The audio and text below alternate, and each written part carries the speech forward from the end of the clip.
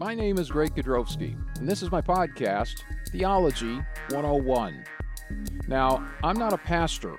I'm just a normal guy, and this is just me talking about my personal Bible studies. If you want to know more about me, well, visit my website, theology101.net.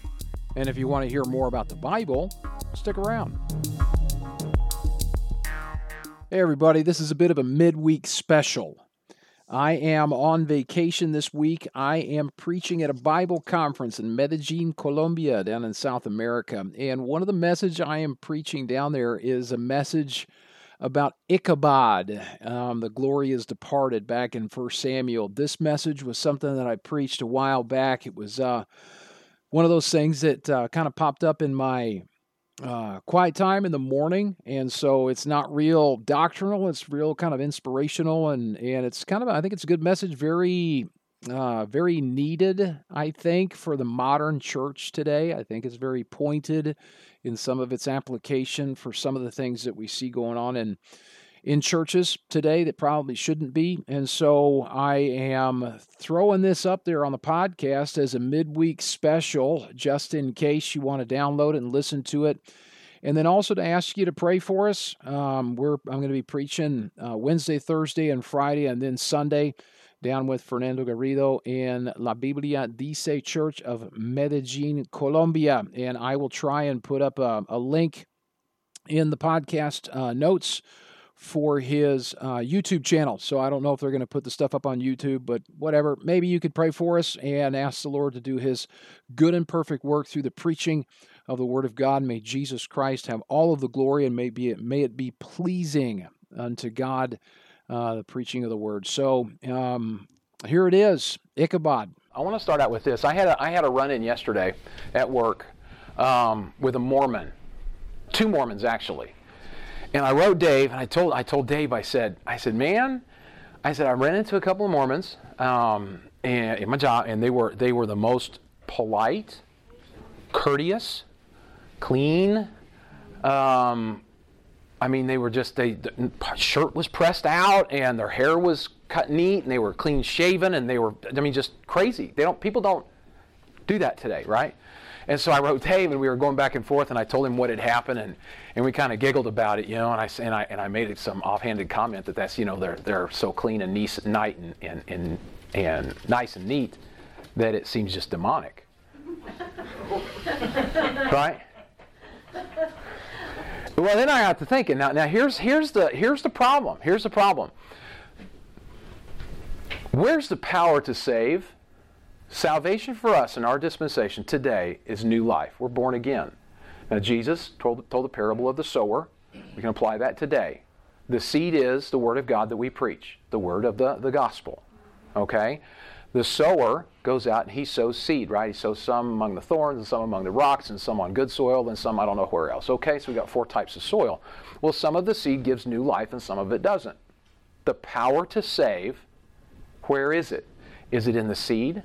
Or is it in the sower? Okay, this is an easy one. You don't have to worry. I'm not tricking you. It's in the seed, right? Obviously. The seed is the gospel, okay? And the power to save is right there. Romans 1:16, for example, okay? Romans 1:16. So that means that any schlep can go out and preach the word, and God really doesn't care where or how. The sower. What kind of idiot sows seed in rocky ground? Right? Seriously. In an agricultural type culture, society that Jesus was preaching in, he told the parable of 4 different types of soils. 3 of them were just that big, are you kidding me? Right? The other one was good soil. He didn't reprove the sower. He didn't talk bad about the sower, right? He just said, go sow the seed.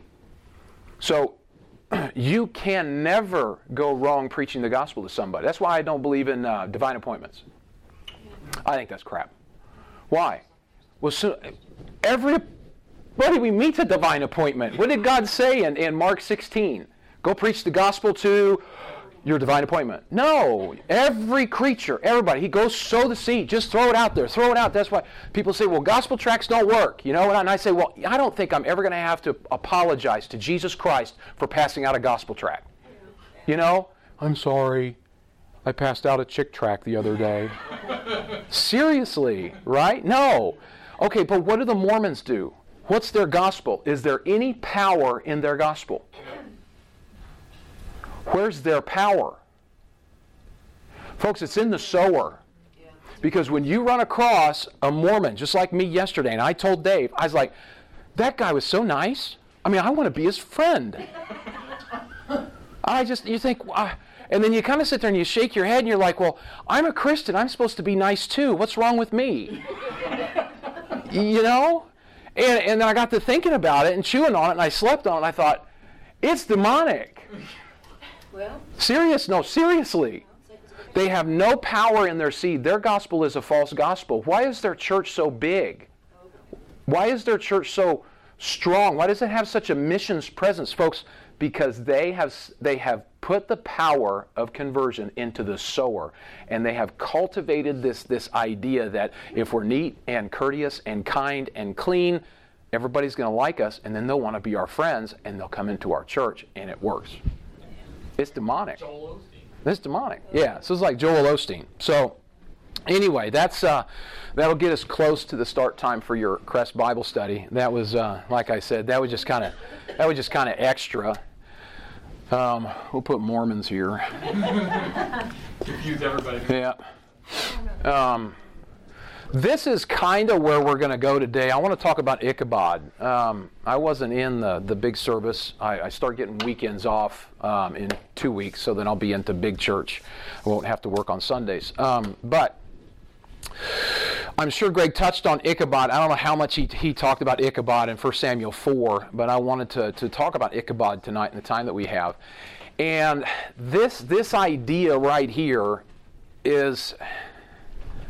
I mean, I don't know what goes through your mind or how you view the world and Christianity today.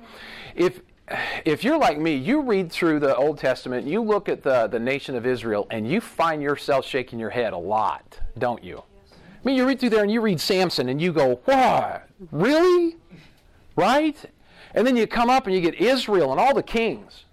And these kings, and they do these wicked things, and you're like, are you serious? You know, you got, what? Right? And you shake your head as you read through the history of Israel. And I want you to think about the Old Testament history of Israel. They are called out of Egypt, right? In one moment of time, God, bang, He makes the nation of Israel. He calls them out in one moment of time in the Exodus. They come out of Egypt, and then they begin their slow ascent. And now it's a troubled ascent through the judges and all of that, but they get to David and Solomon, and that's the apex. And right there we see Solomon. He's reigning over almost all of the promised land. All of the nations are coming into Israel. There's this mission aspect that God wants to be known throughout the nations, and that's accomplished through Solomon. And Solomon blows it, and then we go down through the kings, and then we end up where? In a rapture out of the land. In judgment. So God takes them, boom, out of judgment, out of the land in judgment. First, the Assyrian captivity in 750 BC, and then of course the 606 BC captivity of the two Judah nations to Babylon, and then that's basically it. And you think, well, of course, you know, they messed up. Well, think about us in the church. Acts chapter 1, we're called out of the world. In one moment, bang, coming of the Holy Spirit, right? We have this new birth, we have this new thing, the regeneration, the church is now alive and in the world. And then we have a troubled start, and yeah, we go through some birthing pains and growing pains, and yet in the Philadelphian age, right? We have the Bible, we have this great age of missions. They take the scripture and the gospel across the oceans and out to the world, and sun never sets on the British Empire, and they're teaching English using the King James Bible, and we all know that, right? Big deal. Well, then it plummets downward, of course, through the Laodicean age and the apostasy, and at the end of the apostasy, what do we see? We see a rapture in judgment, and God takes us out of the land and puts us into judgment seat of Christ, okay? Just a reminder that the rapture is basically God bringing judgment upon an unfaithful steward. Okay? For many people it will be joyous, for some it will not. All right, but that's what it is. It's God removing an unfaithful steward at the end of a dispensation. We failed. That's something else I'd like to talk about one of these days is the purpose of the church in the context of dispensations. But here's my point. And here's why I want to talk about Ichabod. Because we read about the nation of Israel, whether it's over here before David in the time of the judges, and we shake our head and we think, oh, how in the world, right? Or maybe it's over here in the time of the kings and the apostasy, when God sends all these prophets. You look at the prophets, and when did he send the prophets? Well, when they're in a mess.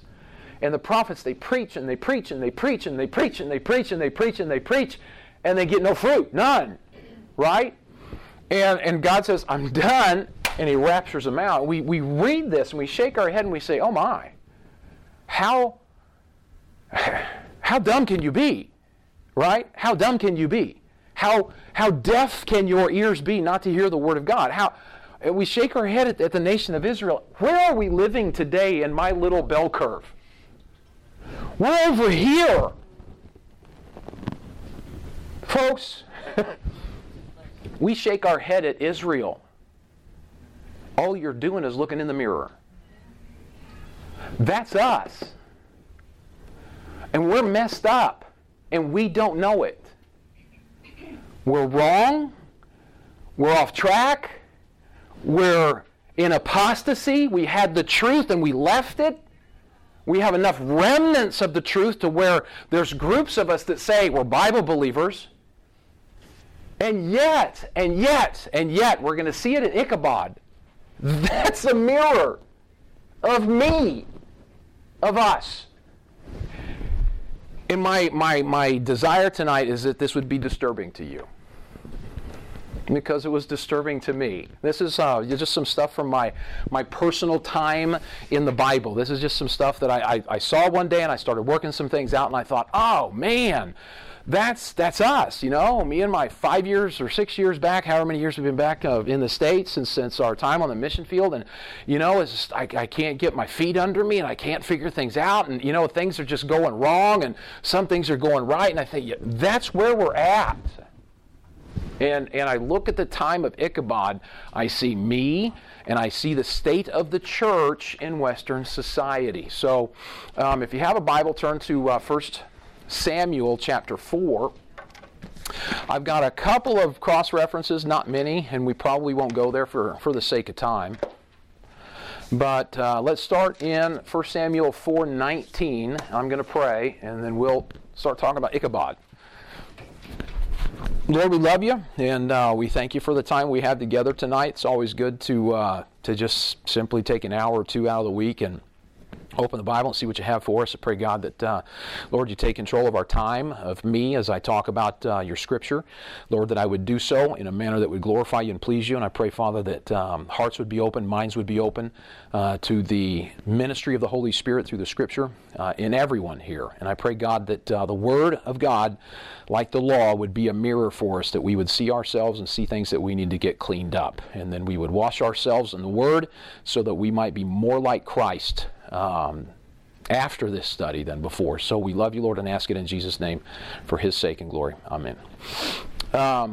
Ichabod. So look, Ichabod in 4:19, here's where we find this kid. It says, and his daughter-in-law, talking about Eli. Now we're going to talk about Eli a lot because Eli is the chief priest during these first 4 chapters of 1 Samuel.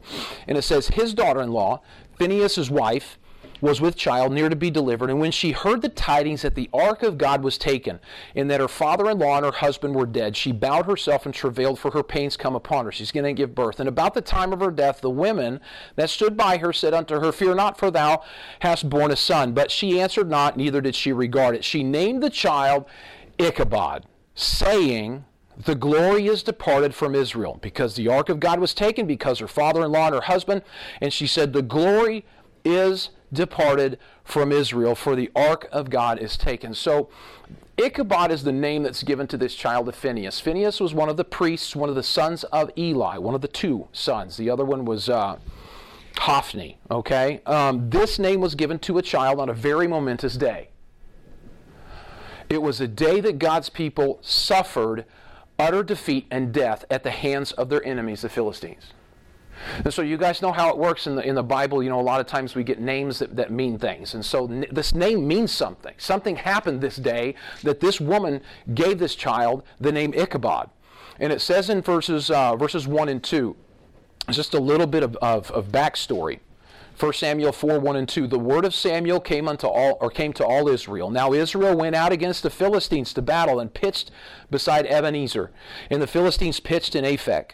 And the Philistines put themselves in array against Israel, and when they joined battle, Israel was smitten before the Philistines, and they slew of the army in the field about 4,000 men. Well, they regroup and they try it again. Verse 10, same outcome. Verse 10, the Philistines fought, and Israel was smitten.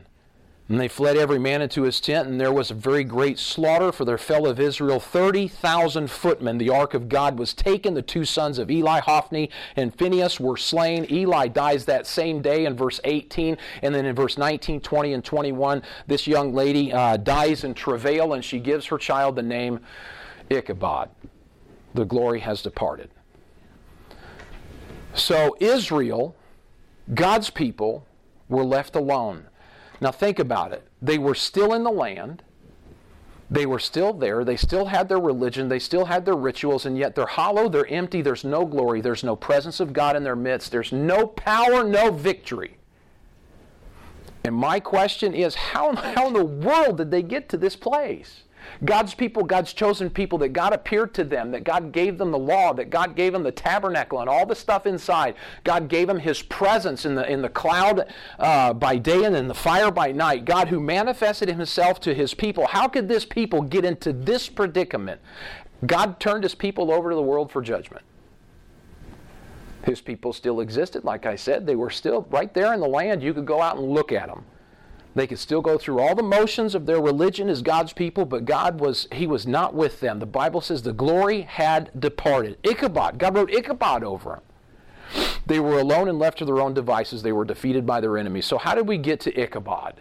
And more importantly, because as we look at Ichabod, I want you to think about this, folks. We're looking at ourselves. We're looking at ourselves. How do we fix it? Right? How do we fix it? Because the problem that I run into each and every day is one of time. Right? I'm going to be 51 this year.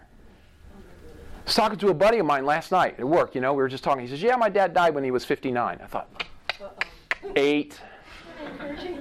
Right? 8. Well, what are you doing with the time that you have? You're going to die. You have no time. You don't.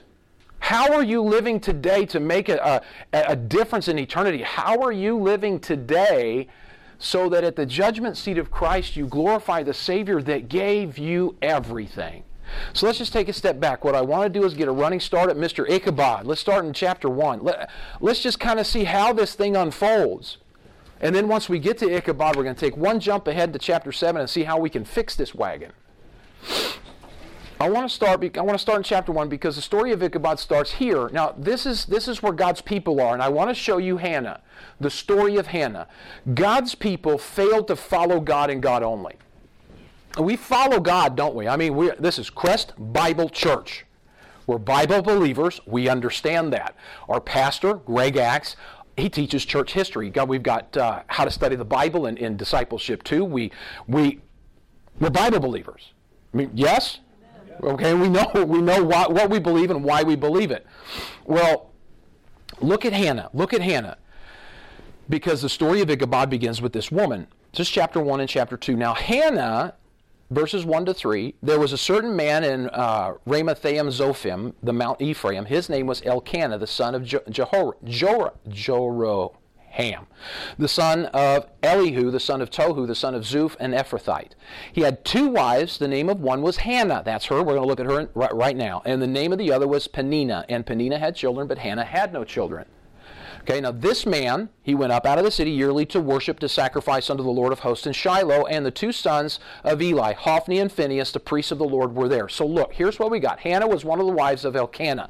They were dutifully faithful, going to church each and every year. They made that pilgrimage up to Shiloh. It's like us. Every Sunday, we dutifully gather in our churches to worship. Okay, we have that custom, and that's good. Hannah, however, is not satisfied with what she has. Now, she has a desire in her heart, and it is good. Okay, verse 9. She says, Hannah rose up after they had eaten in Shiloh, after they had drunk. Now Eli the priest sat upon a seat by a post of the temple of the Lord. Now she was in bitterness of soul, and she prayed unto the Lord, and wept sore. And she vowed a vow, and said, O Lord of hosts, if thou wilt indeed look on the affliction of thine handmaid, remember me, and not forget thine handmaid, but will give unto thy handmaid a man-child. Then I will give him unto the Lord, and all the days of his life. There shall no razor come upon his head. So Hannah wants more. She longs for fruit. She wants a child, and she prays for him. Now look, that's a good thing, is it not? What do we want in our Christian life? We want to see fruit. We want to see fruit in our own lives. We want to grow, but more so, we want to see people come to know the Lord. We want to see children. We want to see spiritual children. We want to reproduce. And so her desire is good, and her response to that desire is good. When we have desires in our heart, where do we go? Amazon? Right? Click, click, and 2-day Prime. Man, I get what I want. You know, if we've got desires and godly desires in our heart, we're going to take them before the Lord, because He is the provider. He's the one that can give them to us. So it's a good thing. I don't want to bag on Hannah and say she's just messed up, but she got a good thing going, but she's messed up. Because look what she said, verse 11. Let's read verse 11 again. She vowed a vow and said, O Lord of hosts, if thou wilt indeed look on the affliction of thine handmaid, remember me, and not forget thine handmaid, but will give unto thine handmaid a man-child. Good up to here. Well, then I will give him unto the Lord all the days of his life, and there shall no razor come upon his head. Okay, she's got good intentions. I'm going to give my child to the Lord. What is she referring to with the razor? Anyone? Haircut, yeah. Nazirite vow. Nazirite vow. This says Numbers chapter 6. Okay, why? Well, because in Israel, God set apart a priesthood, the Aaronic priesthood. So if you weren't of the physical lineage of Aaron, you could not be a priest. He gave the Aaronic priesthood the Levites to be their helpers. So they were the ministers. If you didn't physically form part of those two families, you didn't get in. You couldn't serve God. So God set apart this vow and said it's a Nazirite vow. If somebody wants to serve God, if somebody wants to dedicate themselves to a greater ministry, this is how you do it. That's what the Nazirite vow was. So God says, hey, anybody's welcome, here it is. And so she remembers this. She's remembering Scripture. She's remembering what she taught. So she has good intention, good ideas, biblical ideas. But, right, there's always that word. Verse 19. They rose up in the morning early, worshiped before the Lord, and returned, and came to their house in Ramah. And Elkanah knew Hannah his wife, and you know what? God answered her prayer. The Lord remembered her. Wherefore it came to pass, when the time was come, about after Hannah had conceived, that she bare a son, called his name Samuel, saying, because I asked him of the Lord. God answers her prayer. Everything's good. Verse 21. And the man Elkanah and all his house went up to offer unto the Lord the yearly sacrifice. Okay, off to church again. And his vow, and it said, Hannah went not up, for she said unto her husband, I will go not up until the child be weaned.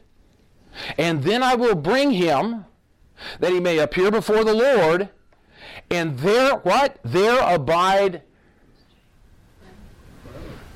forever. Oh, now, wait. Now, just wait a minute. How old is a weaned child? Give or take, when do you get your teeth? Right? 2-ish. You know? So about 2-ish, he's got some chompers, and most women they want to wean him. Right? So look at this. Look at what happened here. She has good intentions. She takes a 1.5, 2-year-old child, a toddler, walks up to this guy she doesn't know outside of, yeah, that's the priest. I see him once a year. Here you go. I vowed a vow, and that's my child. See ya. She leaves this kid with a strange man in a strange place to be raised by strangers outside the context of her family. Where's that in the Bible? Honestly. Well, what does the Bible say that we should do with our children? Train them up in the way that they should go. And who should do that? Their parents. Okay. Well, see, you look at that and you go, oh, God, where is that? And it's not in Scripture. Well, Elkanah knows where this idea comes from. Look at verse 23. See, the husband, he got it figured out. Elkanah, her husband, said unto her, do what seemeth good, or do what seemeth thee good. Tarry until thou hast have weaned him. Only the Lord established his word. So the woman abode and gave her son suck until she weaned him. He says, do what seemeth thee good. You know, in 1 Samuel, what's the book right before 1 Samuel? You know, we got Judges and Ruth. Yeah. Who's the last judge? Samuel. We're still reading about the judges. What's that key verse in the book of Judges? That last verse where it says, they ain't no king in Israel and everybody just did what they wanted to do, right? Every man did that which was right in his own eyes. What do you think Hannah's doing? Where'd she get that idea? She's dreamed it up. But yet, what Hannah did is what happens in the church today. It's like this. It's like, hey, welcome to the church. Welcome to Christianity. Look, she takes this 2-year-old child, maybe 2 years. She leaves him alone to be raised by priests. You know, and why? Because it seemed like the right thing to do for her. It just seemed okay. So rather than following what the Scripture said, because it was spelled out in Scripture what the Nazarite should do, rather than train up that child in the way that he should go, she just makes it up. And she is a picture for us of dedicated Christians in a time of apostasy. That. Right at the end of the bell curve. Dedicated Christians in times of apostasy. You know, she has no commitment or submission to the final authority of God's Word. It's a buffet. Folks, it's a buffet. You see, just take what you want. Just belly up to the Bible and take what you want, and what you don't want, well, you can just leave it on the buffet or just leave it on your plate and they'll take your plate away and you can go get another one. She comes up with good ideas. She wants to dedicate her son to the Lord, but when it comes to the execution of that idea, actually doing something, you know what she does? Whatever. Have you ever heard that? People say, whatever. Whatever. You know, like, I don't care. Well, she just made it up. She just thinks it's the right thing to do. Look at chapter 2, verse 11. Chapter 2, verse 11 and 19. 1 Samuel 2:11, Elkanah went to Ramah to his house, and the child did minister unto the Lord before Eli the priest. So there he sits, and then verse 19, moreover, his mother made him a little coat and brought it to him from year to year when she came up with her husband to offer the yearly sacrifice. Hi, Mom. Bye, Mom. Next year, hi, Mom. Bye, Mom. Seriously. Christians today, I know, you bump into Christians all the time. They have good intentions. They have a desire for God. They have a little bit of the Bible, but they serve God according to that which is right in their own eyes. They don't care what Scripture says. They don't. And so, you know, I think this happens, number one, because there's no king in Israel, you know, like we saw mentioned in Judges. You know, there's just no established authority. There's no final authority. So if you pastors actually lead their people with final authority, so their congregations lack a solid leadership behind clear direction. But I think it also happens because people today want to do church the way they want to do church.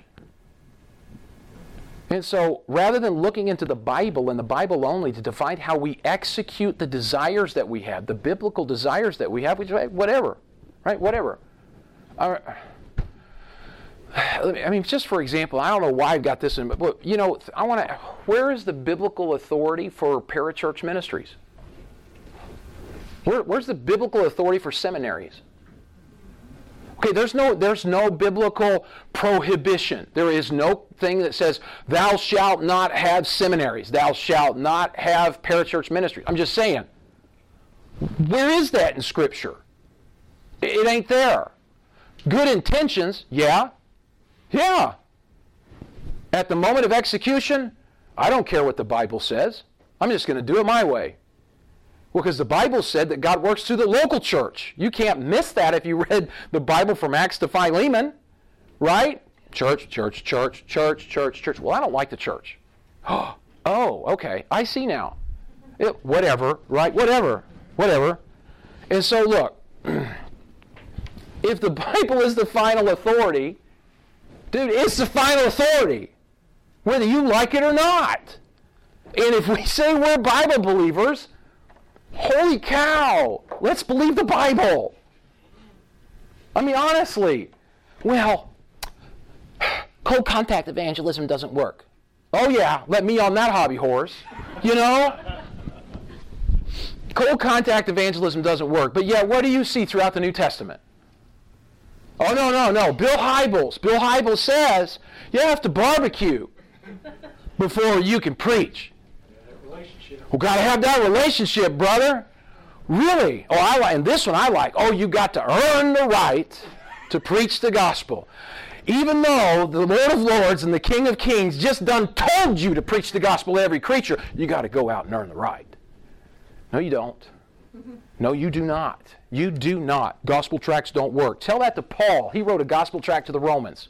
And when he couldn't go to the Hebrews, you know what he did? He wrote them a gospel tract. Got 13 chapters, and it's in your Bible. It's called Hebrews. It's not difficult, folks. So look, Hannah shows us our first step toward this Ichabod boy. God's people in general have failed to follow God and God only. So it's a mirror. Stop it. Let's just stop that. Stop it. Okay? I go back to this thing. The power to save. Is it in the seed or is it in the sower? If it's in the seed, then stop opposing the people that preach the gospel. Do you know how hard it is to preach the gospel on the street? I mean, you look at the street preachers, okay? And they big gruff boys, they get up there and they start hollering. And you think, man, that guy's got thick skin. But you know what? It's not easy. It's not. And so you get the opposition on the street. You don't need it in a church. I mean, well, I don't know why Christians would oppose the preaching of the gospel. Paul didn't. In Philippians, he said, I don't care whether pretense or in truth. I don't care. Christ is preached. And in that, I'm going to rejoice and I'll glory. He says, that's fine with me. Just go preach. Why? Because Paul knew the power to save is in the seed, not in the sower. Bible believers, folks. We're Bible believers. That means we believe the Bible. So let's believe it. Well, number 2, after Hannah, we bump into God's leaders. Now, this is the story of Eli and his sons. We saw a little story of Hannah. Okay, God's people in general, that's where they're at. They got some good intentions, but at the moment of execution, whatever. Just whatever you want. Well, God's leaders are kind of a mess too. Now, we've got Eli. He's the priest. He's got 2 sons who are his under-priests, I guess you'd call them, Hophni and Phinehas. And what we see in these guys, I mean, I know this is devotional, okay? What you see, you got senior pastor and associate pastors. Well, you got the priest. He's teaching his kids how to be the priest in his absence. Okay, so he's reproducing himself, or supposed to be reproducing himself there in his kids. Look at 1 Samuel 2:12. Let's talk about Eli first, because God draws a distinction between Eli and his sons here in this verse. 1 Samuel 2:12. It says, "Now the sons of Eli were sons of Belial. They knew not the Lord." The implication is Eli did. Okay, God says, this is Eli. Here's his sons. His sons aren't like him. His sons are sons of Belial, and they don't know me. Okay, so the implication is he does. He does. Eli does. And that highlights the failure that we see in Eli. This highlights the failure that we see in the older generation today that needs to be passing off the torch to those who are coming up and the newer generation. This guy had the Word of God. He had knowledge of God. Eli, he failed to follow God only, and reproduce himself and his kids. Now, this failure of Eli is made uncomfortably clear because God sends him a messenger, right? Times of apostasy, here come the preachers, right? The prophets, the messengers of God. Look at verse 27. Verse 27. If you got a Bible paragraph mark, you have a paragraph mark right there, and it says, "And there came a man of God unto Eli, and said unto him, Thus saith the Lord, Did I plainly appear unto the house of thy father when they were in Egypt in Pharaoh's house? He begins to reprove him, but I want to take a small little sidestep. This is kind of a commercial. We'll get back to our regular programming here in just one second, because there's something kind of interesting right here. It says that the man of God came unto Eli, and he said, now what are the first words out of the man of God's mouth? Thus saith the Lord. I mean, what other words would you expect to come out of a guy's mouth that's a man of God, right? It's not self-help. All right, it's not make me feel good. It's not let's sit down and have a hug at Starbucks, you know, but no.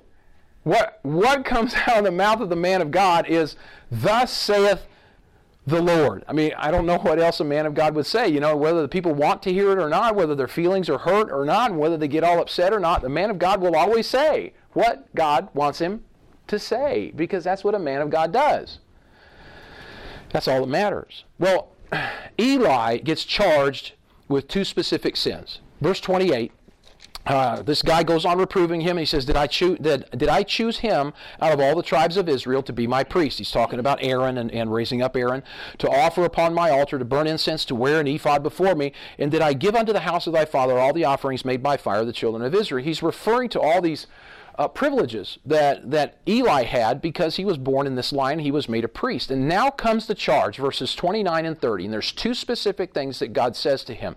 Number one, wherefore kick ye at my sacrifice and mine offering, which I have commanded in my habitation. And, he says, and, number two, honorest thy sons above me, to make yourselves fat with the chiefest of all the offerings of Israel, my people. Now he reverses them and says the same thing. Verse 30, wherefore the Lord God of Israel saith, I said indeed that thy house and the house of thy father should walk before me forever. But now, saith the Lord, be it far from me.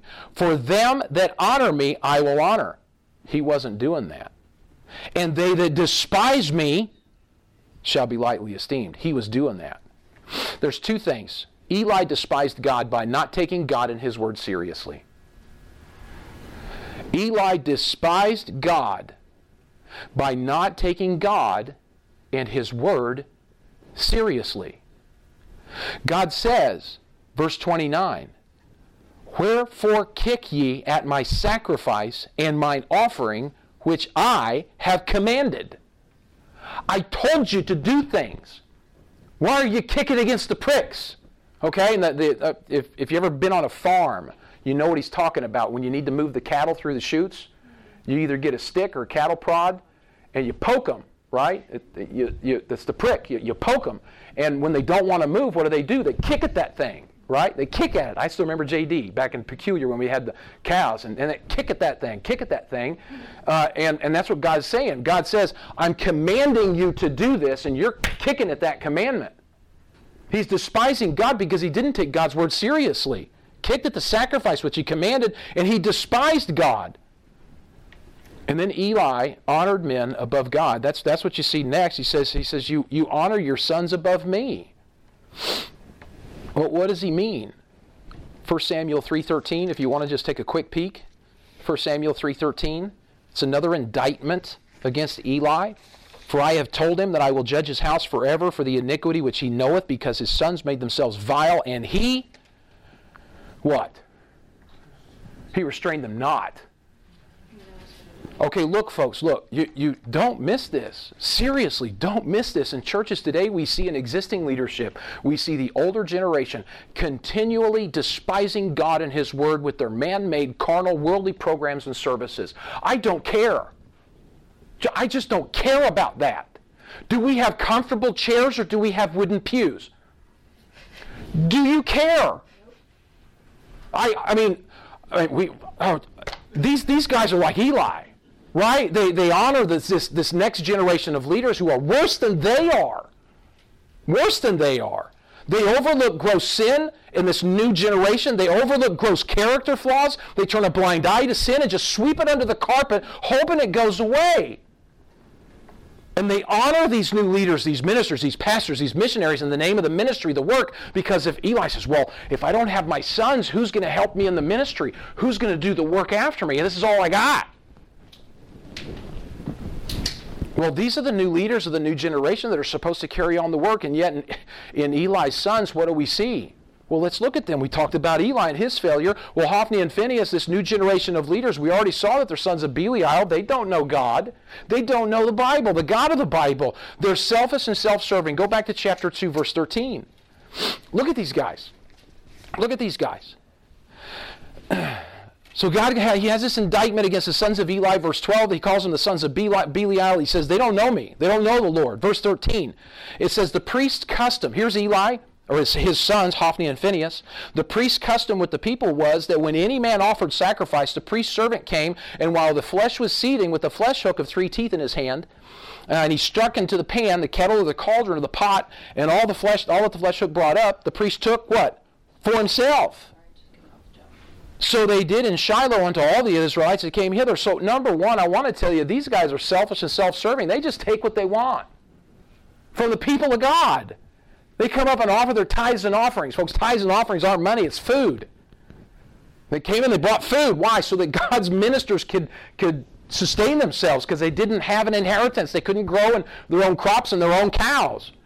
And so that was their food. That was their sustenance for the year. But no, ministry is no longer something sacred today. You know, it's just like this. It's all about me. You know, these guys that want to go into, so many of them go into the ministry. Why? Because it's a nice career path. I want to help people. Well, now wait a minute. Ministry is more than that. If you want to help people, be a police officer. You can help anybody you want. Help them to understand the speed limit. Help them to understand they should not park in a handicap spot. Help them to understand you cannot beat your wife without a free trip down to county. You know, if you want to go into the ministry today, you know what you have to do? Here's what you have to do, folks. You go to seminary. You get a professional degree, just like others that go to the university to get any other kind of professional degree. You want to be an accountant? You go get a business degree and major in accounting. You want to be a computer programmer? You go to university and you get a computer science degree. You want to be a lawyer? You go to that law school, right? Doctor, med school, pastor, seminary. But where do we get that idea? You know, you get your degree, and then what do? Well, now I got to get a job. Well, what do you do to get a job? You send out your resumes. Well, there's job boards. Dude, there's job boards. GodCallingYou.com. You know, you can job boards for churches. And so you get your degree, you send out your resumes to places you think you might want to work. You're going to have to take a youth pastor job because that's entry-level ministry. You do your 2 years or so, and then you start looking for a small congregation to trade up. Then you get your small congregation, and you work for another 3 to 5 years, and you build up some more content for your resume, and then you can start really looking for that successful job in a church of 500 plus. Now, I guess my question to you would be, do you think I'm kidding? Nope.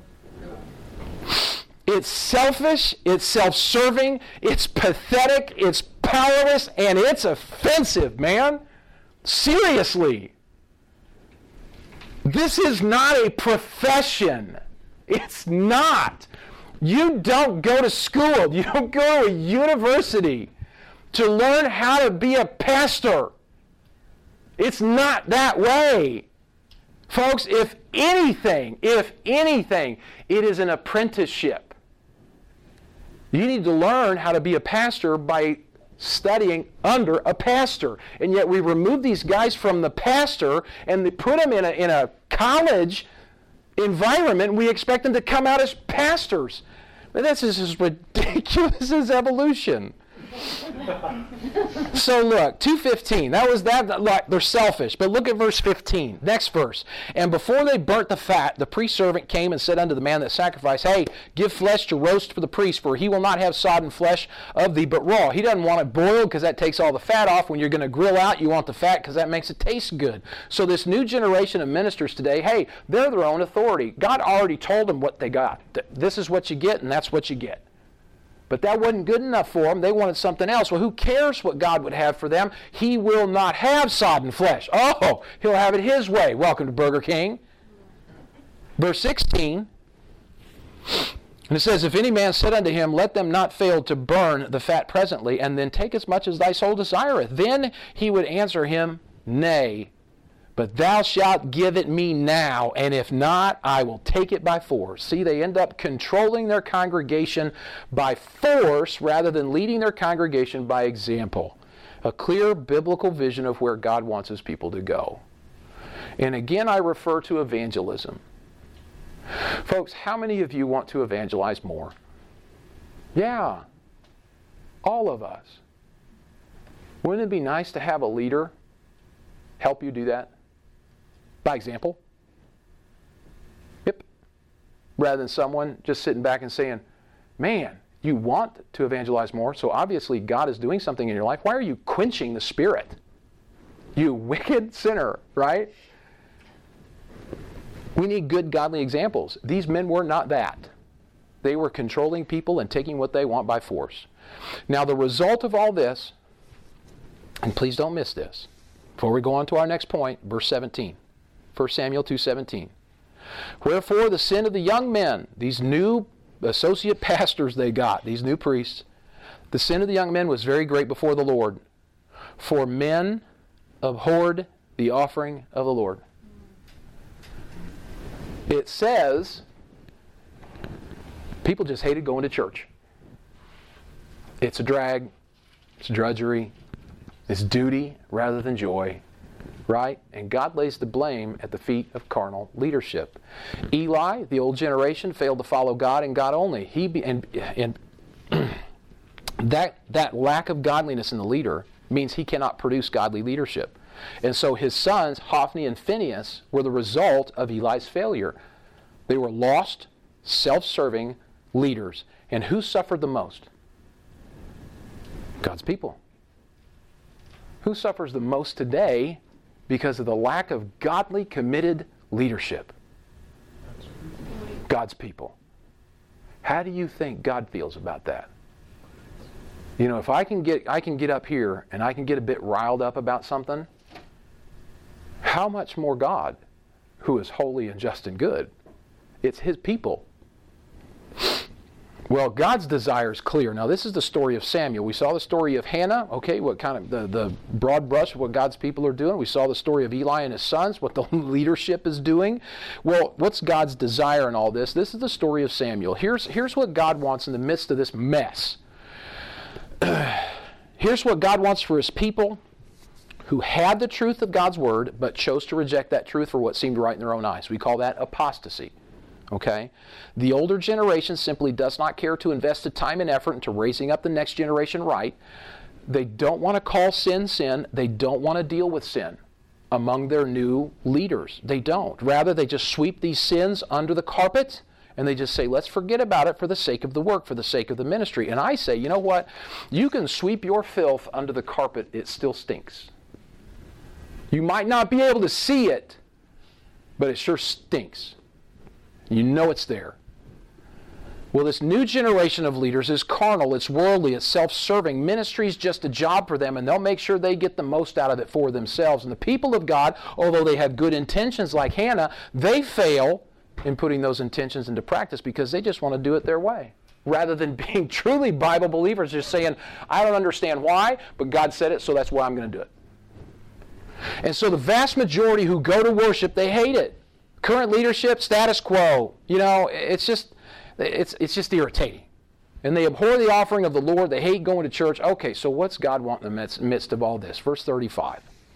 Here's what God wants. This is this man of God. He's still preaching, you know, this indictment against Eli.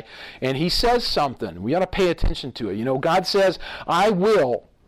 I like that.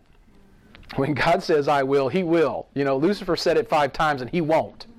But God will. He says, I will raise me up a faithful priest that shall do according to that which is in mine heart and in my mind. And I will build him a sure house. He shall walk before mine anointed forever. What does God want in the midst of apostasy? With the leadership that has just gone to pot, with the people of God who are so irritated with you know, going to worship, they abhor it, and frankly, the masses are just in a mess doing things their own way. God, what does God want? God, if I could just find 500 people, just 500 people, we can make this thing work. 500 people. What does he say? I will raise up a faithful priest. You know what God wants? First thing you ought to pay attention. He just wants one. That's one. That's just one. One. Okay? Why? You know, Ezekiel 22:30, you guys know this verse. I sought for a man among them that should make up the hedge, stand in the gap before me for the land, that I should not destroy it. But I found none. I mean, I don't know if you find that encouraging. I sure do. Why? Because I'm one. That's me, right? But what is this one guy, what does God want in this one guy? He says, I want a what? Faithful priest. So God wants just one man or one woman who will simply do what God wants him to do, how God wants him to do it. It is not that difficult. Now Samuel obviously is the man that God raises up in these times of apostasy. Samuel's different. Chapter 3 verse 1. Jump over to chapter 3 verse 1. You know, Samuel lived in this time of apostasy. It's a time very similar to ours. It says in verse 1, the child Samuel ministered unto the Lord before Eli. The word of the Lord was precious in those days. There was no open vision. You know, just like us, there's a famine in the land. There is not a famine of the word of God. There's not. I mean, if you need a Bible, you can get a Bible for free. If you have a phone, Lord help you. But you can get it on your phone, you know? I mean, there's more Bibles out here than we know what to do with. Who reads it? And out of those who read it, who studies it to do it? Nobody. I mean, I'm sure somebody does, right? I mean, because it's Crest Bible Church, we're here, right? There's somebody. But honestly, would we live the way we live if we really obeyed the Bible? Anyway, Amos 8:11, the days come, saith the Lord, I will send a famine in the land, not a famine of bread nor a thirst for water, but of hearing the words of the Lord. They don't want to hear it. Well, get back to the leadership. Verse 2, look what it says about Eli again.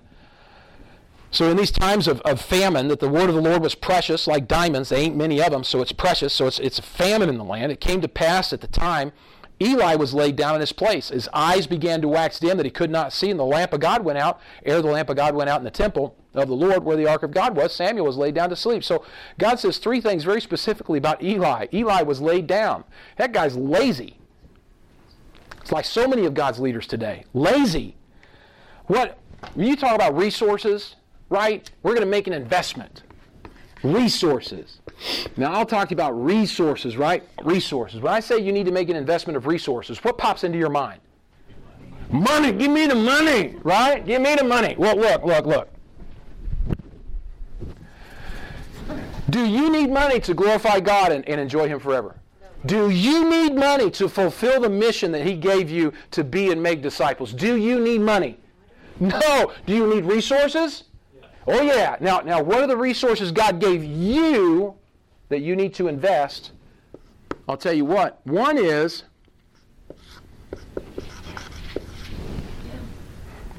time. How much you got? You got less than 24 hours right now. Maybe tomorrow you'll start with another 24. Maybe not.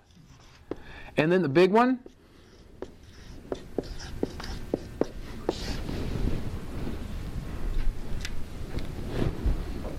That's the toughie. Effort. We don't need more money, folks. Keep your money. Right? Greg will kill me. He hears me say that. But I'll tell you what you can do. If you really want to make a dent in eternity, start spending time and effort in being and making a disciple. That's your resources. That's where you can make a difference. Eli was lazy. Did what he wanted with his time, gave no effort to the ministry. None at all. Lazy. Laid down. We see Eli's eyes began to wax dim that he could not see. He's blind. Like so many of God's leaders today, they lack a solid, clear, biblical vision of where God wants His people to be. You know, when I taught, don't have much time. When I taught my my expository preaching workshop on how to study the Bible and how to prepare a lesson or a sermon and then how to deliver that, I always taught my people one specific thing. When you're studying the Bible, not so much studying the Bible, when you're preparing your message, you need to think about the people you're preaching to. They are at point A. Wherever that is, in their walk, in their life, in their marriage, whatever area of life you're talking about, they're point A. And you want to get them to point B. How are you going to do that? Right? You get a congregation, okay, like when I started the church in Costa Rica, we passed out like 10,000 flyers. And really, we started with like 100 people. First Sunday, 100 people showed up, but they were the bunch of disgruntled Christians that didn't want to go to any church, right? So we get a bunch of carnal, awful, disgruntled Christians. It was like David in his cave of Adullam, all these debtors and people running from the law and whatever. And so you say, man, look at the carnal mess I'm in, right? I want them to be more spiritual. What book in the Bible could I preach to them that could move them from point A to point B? Now, you can chew on that. There's several, right? Several. And that's what we did. You know, that's what we did. And then after that, then you start next. What's the next thing we got to work on? And once, you know, we got to the point where one time we got to the point where we needed to be evangelizing. We needed to be preaching the gospel. We needed to be gospel-centered. We needed to be reaching people out intentionally. And people didn't want to do that. It caused a lot of friction in the congregation. And I said, we need to study the book of Romans. And we did. We studied the book of Romans. Why? That'll get you there. That'll get you there. So Eli, he's blind. He's lazy. He's not going to put that kind of effort in there. He's blind. He has no vision about where to take his congregation. How do I get the people of God from the mess they're in to less mess? Okay, how do I help them move forward in their walk with God? He's blind, no vision. And then you see the lamp of God that went out in the temple of the Lord. He's negligent.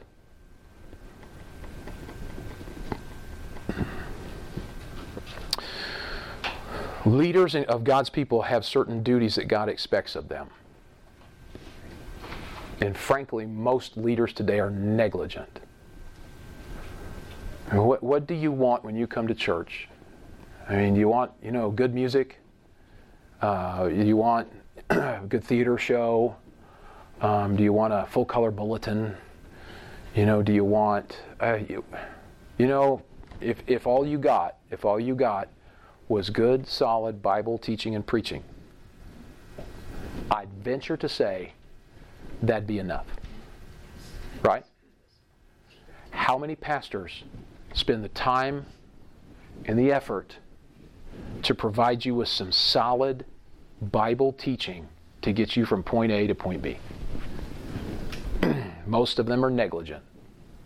They're better off being CEOs or middle management somewhere, because that's all they do. They're program managers.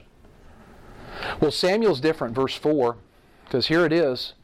The Lord called Samuel in verse 4, and he answered, "Here am I." And you guys know that went on, 2 or 3 times. But just understand this, God did as he said he would.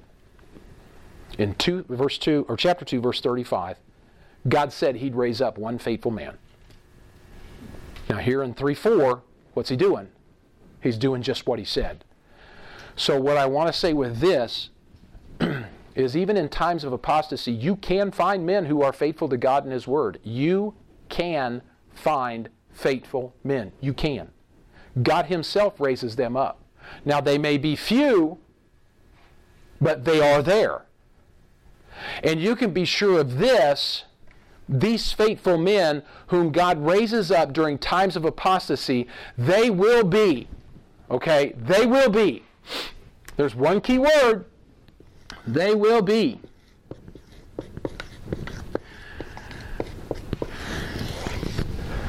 They're going to be different. Why?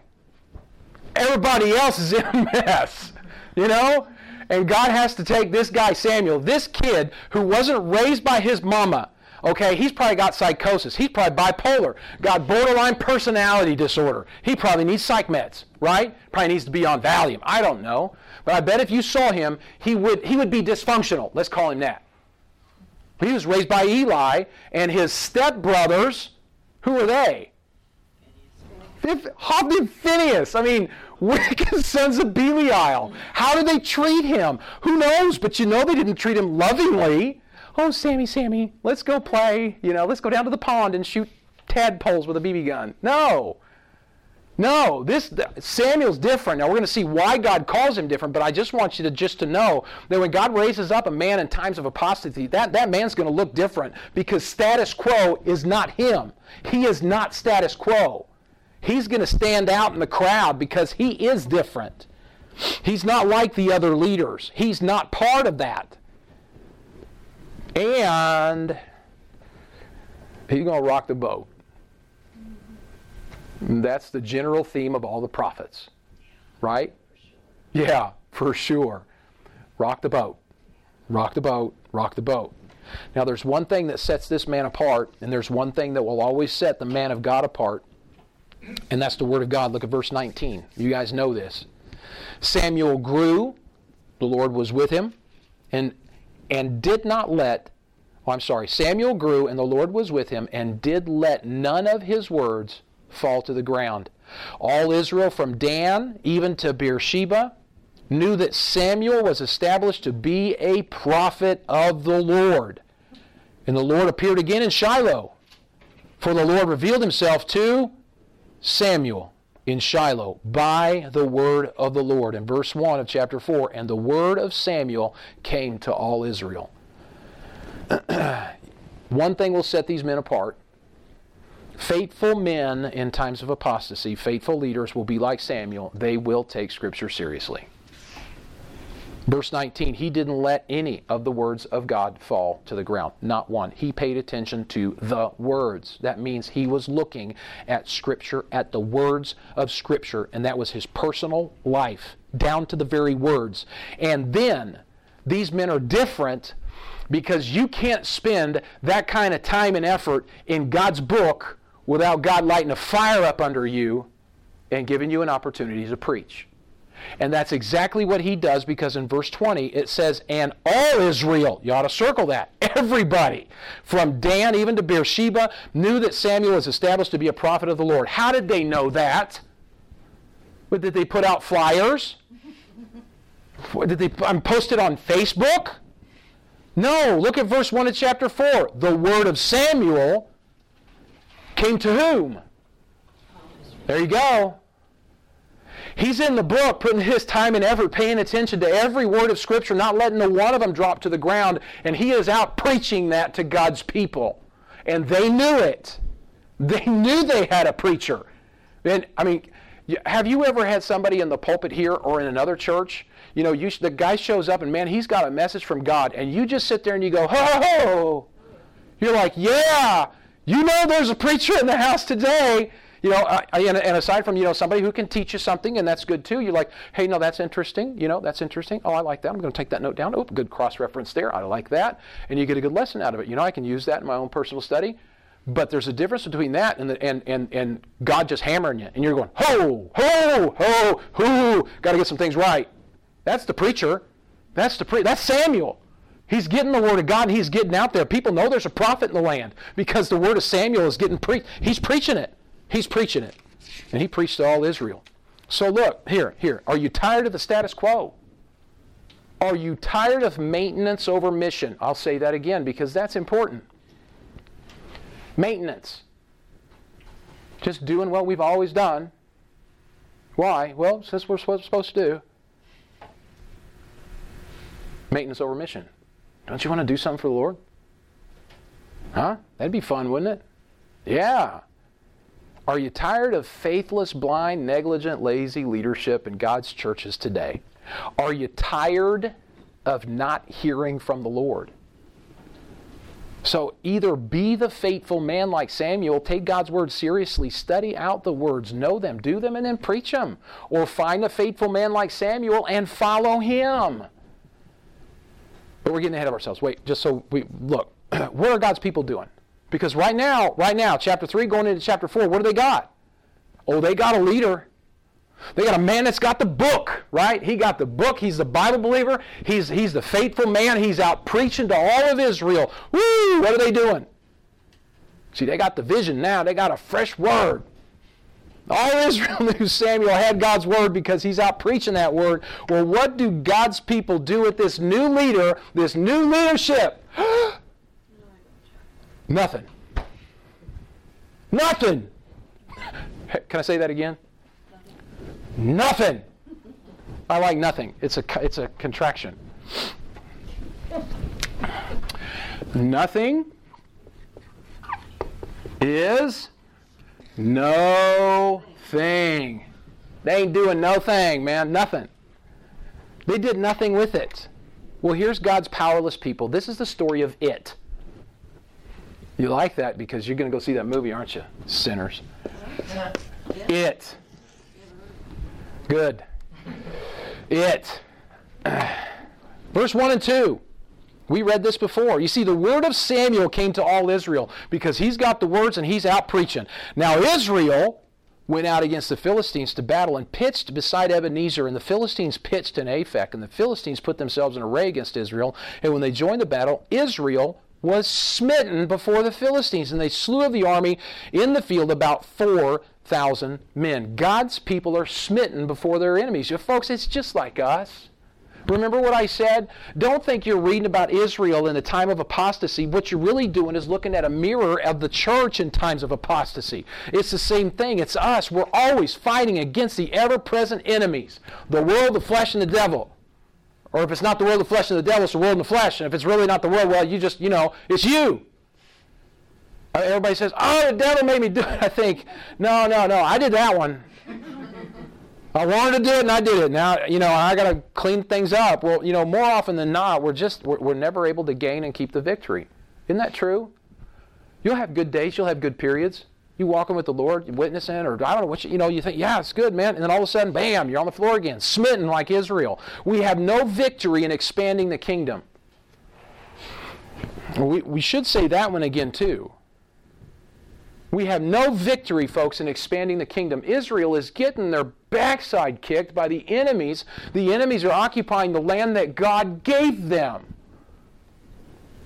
And yet they're not expanding the kingdom, actually accomplishing the work and the mission that God gave them to do. No, we just sit and soak in the status quo of a stagnant faith, and we just go nowhere. We're defeated, we're beaten down, and we're controlled by our enemies instead of taking control of them. And I got a question.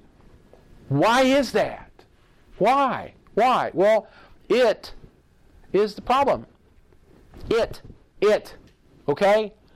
One of those phenomenons of the English language. Doesn't appear in my Spanish Bible. But here it is, verse 3. Well, when the people were coming to the camp, okay, tail between the legs, oh, we just got beat up. The elders of Israel said, wherefore hath the Lord smitten us today before the Philistines? Let us fetch the ark of the covenant of the Lord out of Shiloh unto us, that when it cometh among us, it may save us out of the hand of our enemies. Now I want you to look at the question, the first question they ask. What's the first question they ask, folks? This just shows them they have absolutely no clue. Wherefore hath the Lord smitten us? Who did they just blame for their little chastisement? Well, they just blamed God for it. Well, I'm sorry. God bless America. Why would he?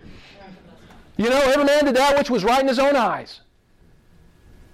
And they said, well, why did God do this to us? Wherefore hath the Lord smitten us? Are you blind, stupid, and ignorant? Yes. I mean, God bless America. Seriously. Make a list for me, folks. Just make a list of the stupid things this country does. Abortion is legal. How many people do we kill every day? Ooh, we could just stop right there, couldn't we? Yeah. Wherefore hath the Lord smitten us? That's about the dumbest thing I think I've heard anybody say. Why doesn't God bring revival? It's not God's fault, folks. It's not God's fault. It's ours. It's ours. And here's their problem. When it says later in that verse, they say, hey, let's bring the ark of the covenant of the Lord out of Shiloh unto us, that when it cometh among us, you ought to mark this. It may save us. Can it save you? It. What is it? I mean, what are we calling it? That was the Ark of the Covenant. Do we ever call people it? No, it's the table. It is a table. That's my brother. He is a he's, not an it, right? It, their hope of salvation, it will save us. Their hope of deliverance, their hope of victory is in a thing. A thing. Oh, hope of salvation. Thing. It. What should it have been? He will save us. He will save us. It's not he, it's it. And I tell you what, don't kid yourself. Don't kid yourself. I've done it. You've done it. We all do it today. Oh, I'll go to church, then I'll be okay with God, then I'll get the victory over this mess that I've made. The church, it will save me. No. Hey, if I just get baptized, I'll be okay. And I'll get victory over this sin, this mess that I've made. Oh, if we just had a building, better building that didn't smell like, I don't know, right? Then our church would grow. Oh, if we just relocated our church to a better, more visible location, we'd see more fruit. Am I barking up your tree? Oh, if we just had better music, if we had drama, if we had dancing girls, if we had comfortable chairs, if we had a black ceiling and stage lighting, then we'd see the victory. Yeah. Do you think any of those things have anything to do with pleasing God or victory over sin? Do you think any of those things have anything to do with the work of God among us? Nothing. Folks, they're gimmicks. Gimmicks. When the people of God are not following God, Him, they put their hope in gimmicks. It. Whatever it is. It's a thing. And God's people think it will save them. And it will give them the victory they desire. And it could be it that's very important. Do you think, I don't know, at this time in the nation of Israel, on the face of this earth, was there a thing that was more important, more sacred, more holy than the Ark of the Covenant? No. Go talk to Uzzah and ask him, right? He touched the ark, and God killed him. Okay? It could be something very important. It could be very, very sacred. But when God's people have their trust and hope in a thing rather than in the person of God Himself, folks, there's never going to be any victory. None. None. And so look at verse 4. Because I want to tell you, these gimmicks, they go hand in hand with carnal leadership. It says, so the people sent to Shiloh, that they might bring from thence the ark of the covenant of the Lord of hosts that dwelleth between the cherubims. And who brought it? Who brought the ark? The sons of Eli, Hophni and Phinehas, were there with the ark of the covenant of God. You know, whenever you see a church or a ministry that's all wrapped up in programs, carnal, worldly ideas and things and stuff, and just it's got to be something new every day, right? Rest assured, the leaders are not following God. And whenever you see leaders who are not following God, what can you expect? Gimmicks, programs, carnal, worldly ideas, things, stuff. It'll be it rather than God. One brings the other. Chicken before the egg before the chicken. Doesn't matter, you get an egg and a chicken. Carnal leadership, gimmicks. And I'll tell you what, it brings a revival. Verse 5. We get a revival among God's people. When the ark of the covenant of the Lord came into the camp, all Israel shouted with a great shout. So the earth rang again. It was a revival so big, the Philistines even figured it out. When the Philistines heard the noise of the shout, they said, what meaneth the noise of this great shout in the camp of the Hebrews? And they understood that the ark of the Lord was come into the camp, and the Philistines what? Were afraid, for they said, God is come into the camp. And they said, woe unto us, for there hath not been such a thing heretofore. You know, so much of a revival this thing caused among God's people, even the Philistines saw it and were afraid. They thought, oh man. You know, in the next verses they say, hey, quit yourselves like men and let's go fight. But it shook them. It shook them. You know, however, don't make the mistake of equating some emotional response to some new thing to God being present. This is not revival. Revival is not about you feeling good. Revival is not about you feeling positive about the outcome. This is simply heightened emotion among God's people in apostasy because they have some new gimmick that they think is going to bring them the victory. If you want to see some example of this live and right in front of your face, attend the One Thing conference of IHOP. I think it's in January.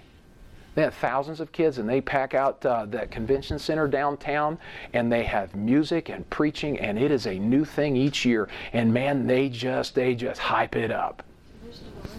They are still around. It's like that bad smell never goes away. You know, so hey, does it work? That's what, you know, hey, okay, they got the Ark of the Covenant. They got a new thing, new program. They got new padded pews. They got, I don't know, new pew Bibles. They've got a new building, a new location. They got a new logo. Whatever they got, it's going to save us, does it? Verse 10. Philistines fought, and Israel was smitten. They fled every man to his tent. There was very great slaughter. For there fell of Israel 30,000 footmen. The ark of God was taken, and the two sons of Eli, Hophni, and Phinehas were slain. Just like the vast majority of churches today, smitten by the enemy, smitten by the world, the flesh, and the devil. Churches today, folks, churches today look more like the nations around them, the world, than they do the people of God. We have talked for so many years, decades, probably 2 or 3 generations now, about adapting to culture. It's like, I don't know why we didn't realize what that meant. Let's be worldly. Churches today look more like theaters and concert halls than they do godly separated places of worship. Churches today are organized and run more like Home Depot and Burger King than what God said in the New Testament. But Titus 2:14 says, don't go there, it says that Christ, He gave Himself for us that He might redeem us from all iniquity. That's pretty good, right? Just think about that. Christ redeemed you from all iniquity. He bought you back. He paid a price that you could never pay. Because if you have to pay the price for your own sin, that's eternity in hell. It's never paid. It's a debt that will never get paid. Christ paid all of that He might redeem us from all iniquity. And He did that He might purify unto Himself a peculiar people. I like that word. It's a people zealous of good works. Why would you want to look like the world and adapt to culture when Jesus wants you to be peculiar? Folks, we're defeated. The ark of God is taken. The leaders of God's people are removed. They're dead. Eli dies over in verse 18. And then God pronounces Ichabod, verses 19 to 21. This is the context, verse 19, 1 Samuel 4:19. After all this happens, his daughter-in-law, Phinehas' wife, was with child near to be delivered. When she heard the tidings that the ark of God was taken, that her father-in-law and her husband were dead, she bowed herself and travailed, for her pains came upon her. And about the time of her death, the women stood by her and said unto her, Fear not, for thou hast borne a son. And she answered not, neither did she regard it. She named the child Ichabod, saying, The glory is departed from Israel, because the ark of God was taken, and because of her father-in-law and her husband. And she said, The glory is departed from Israel, for the ark of God is taken. Glory is departed, God is not there. That's where God's presence manifested itself in the midst of God's people. He's not there. He left His people to their own desires. They're still there, like I said. Israel was still in the land. Churches are abundant in this land. It's all empty ritual and religion. It is an institutionalized church. If you want a transliteration or a translation or an interpretation of Ichabod, that's it. An institutionalized church. There's no power. There's no victory. The world runs most churches and not God. And so in verse 22, when she said, The glory is departed from Israel, for the ark of God is taken, Ichabod, I want to ask you, is that how you want to live? Is that how you want to finish your days on earth? I don't. We got to jump over to chapter 7 to finish this up. So you guys know the story. God sends the ark back from the Philistines after He smites them with hemorrhoids and mice and all sorts of other fun stuff. And they send the ark of God back. And then in chapter 7, we see it, verse 1. And the men of Kirjath-Jearim came, fetched up the ark of the Lord, and brought it into the house of Abinadab in the hill, and sanctified Eleazar his son to keep the ark of the Lord. So, okay. The ark of God comes back to Israel. And what I want to say in conclusion here is that there is a way out. There is a way to victory. There is always a way to a different life. There is a way. But look at verse 2.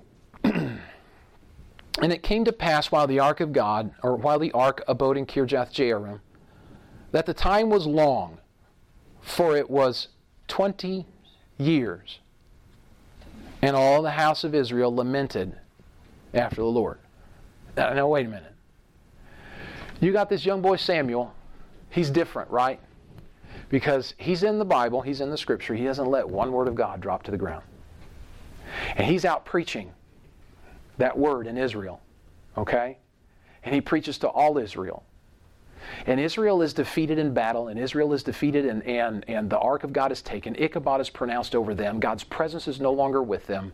They're under the heavy hand of their enemies. They're smitten. You know what Samuel's doing? What's Samuel doing? He's preaching the word, preaching the word. How many years, folks?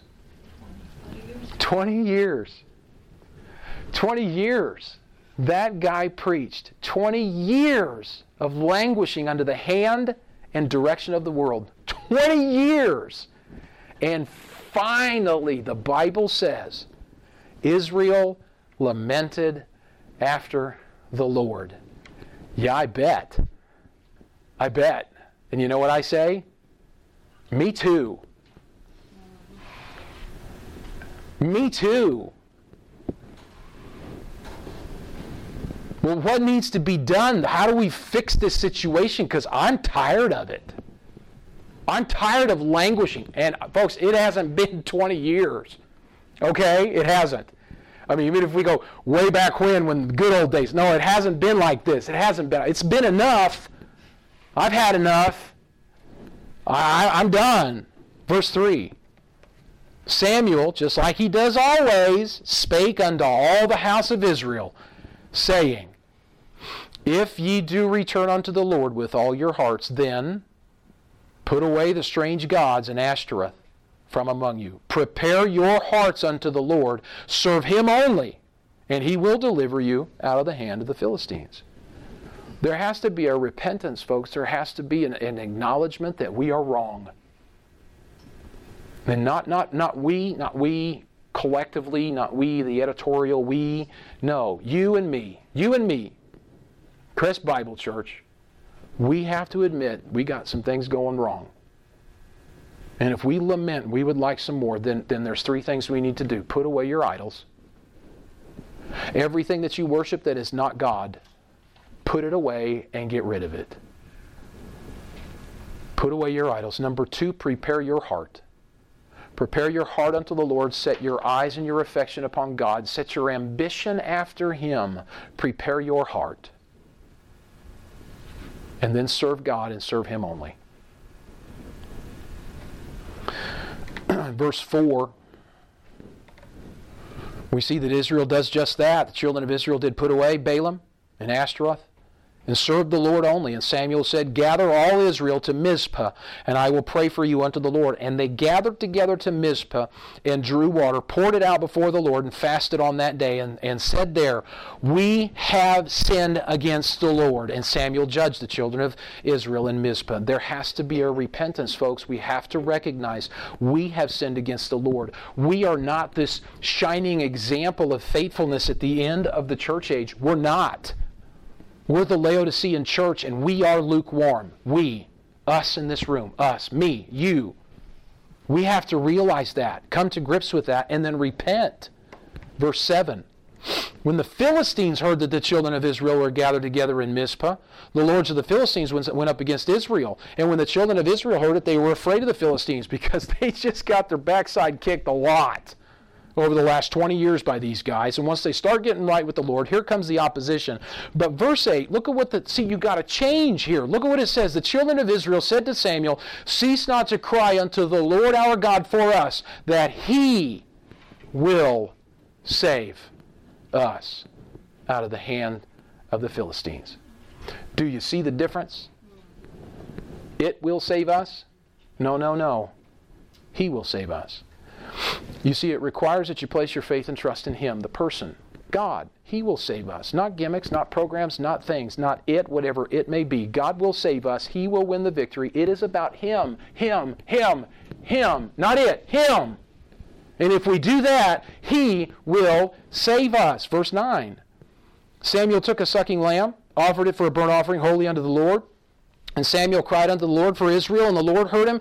And as Samuel was offering up the burnt offering, the Philistines drew near to battle against the Lord. But the Lord thundered with a great thunder on that day upon the Philistines, and discomfited them, and they were smitten before Israel. There you go. God will do the work. Now, with our last 5 minutes, I want to show you the twin brother of Ichabod. Because Ichabod's got a twin brother. You see, the parallel between Israel and the church means that this guy Ichabod, there's got to be a parallel in the New Testament. Go over to Revelation chapter 2. Revelation chapter 2.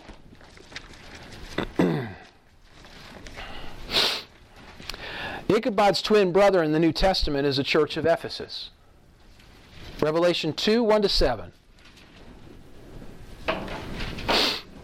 Because look what it says in verse 5. Revelation 2:5. Remember therefore from whence thou art fallen, and repent. Do the first works, or else I will come unto thee quickly, and will remove thy candlestick out of his place, except thou repent. You know, folks, God is still in the business of removing candlesticks. God is still in the business of removing candlesticks and writing Ichabod over the door of a church. He leaves the church to their own devices. He removes His glory. He removes the candlestick. He lets them just give themselves to the things that they trust and hope in, whatever those things are.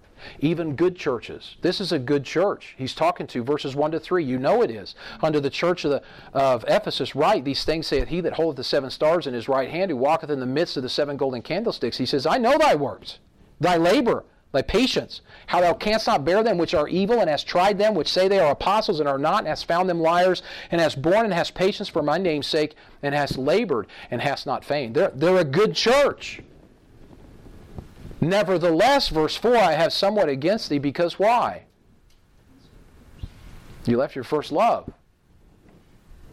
You see, these are the institutionalized churches that just go through the motions of an empty religion. They're there. They may even be good churches. They're still in the land. They have their buildings. They have their programs. But they're powerless. They're dead. They're stagnant. They're hollow. They're lifeless. God has long since left them to their devices. The glory has departed. Ichabod, the candlestick, has been removed out of its place. So if you and I, like Israel, are lamenting after the Lord, if you're tired of that dead status quo, well, repent and return to the Lord. Return to your first love. Folks, it's God. It's Jesus Christ. It's the person of God. Know God by learning of Him through your Bible and submitting to it, doing what it says. Reject the apostasy, reject the gimmicks, reject the status quo, reject the carnal, worldly, self-serving, contemporary leadership. Be a disciple of the Lord Jesus Christ. Set your eyes and affection on Him and seek Him. Walk after Him. Know Him so that you can make Him known. It's not difficult. We need to return to God, and that means we need to return to Scripture. And Scripture alone. I don't really care about people's ideas. What's the new and shiny idea this year? You know, what we need to do is find the man of God who is preaching the words of God and follow him. He will be different, but rest assured He is there. God is faithful, and He has His faithful men in times of apostasy. And then we need to be faithful. We need to be zealous for God, so much so that we are a peculiar people. We need to trust Him, hope in Him, and not in an it. It's God. It's about the person of God. Know Him. Or, option number 2, stay put in our apathetic indifference. We can just wallow in the carnal, worldly activities of a powerless, defeated, stagnant, institutionalized churchianity that God has named Ichabod. So, I'll leave you with that. And what do you want to do? I know what I want to do. Well, what do you want to do with the time that we have left? Let's pray. Father, we love you. Thank you for the time that we've had together. Thanks for spending your time listening to my podcast, Theology 101. You can find the rest of my studies in English out on my website, theology101.net. And if you'd like to contact me, there's a contact page on that website also. Remember, God expects us to be faithful. So learn the Bible and do what it tells you. And then come back for more Theology 101.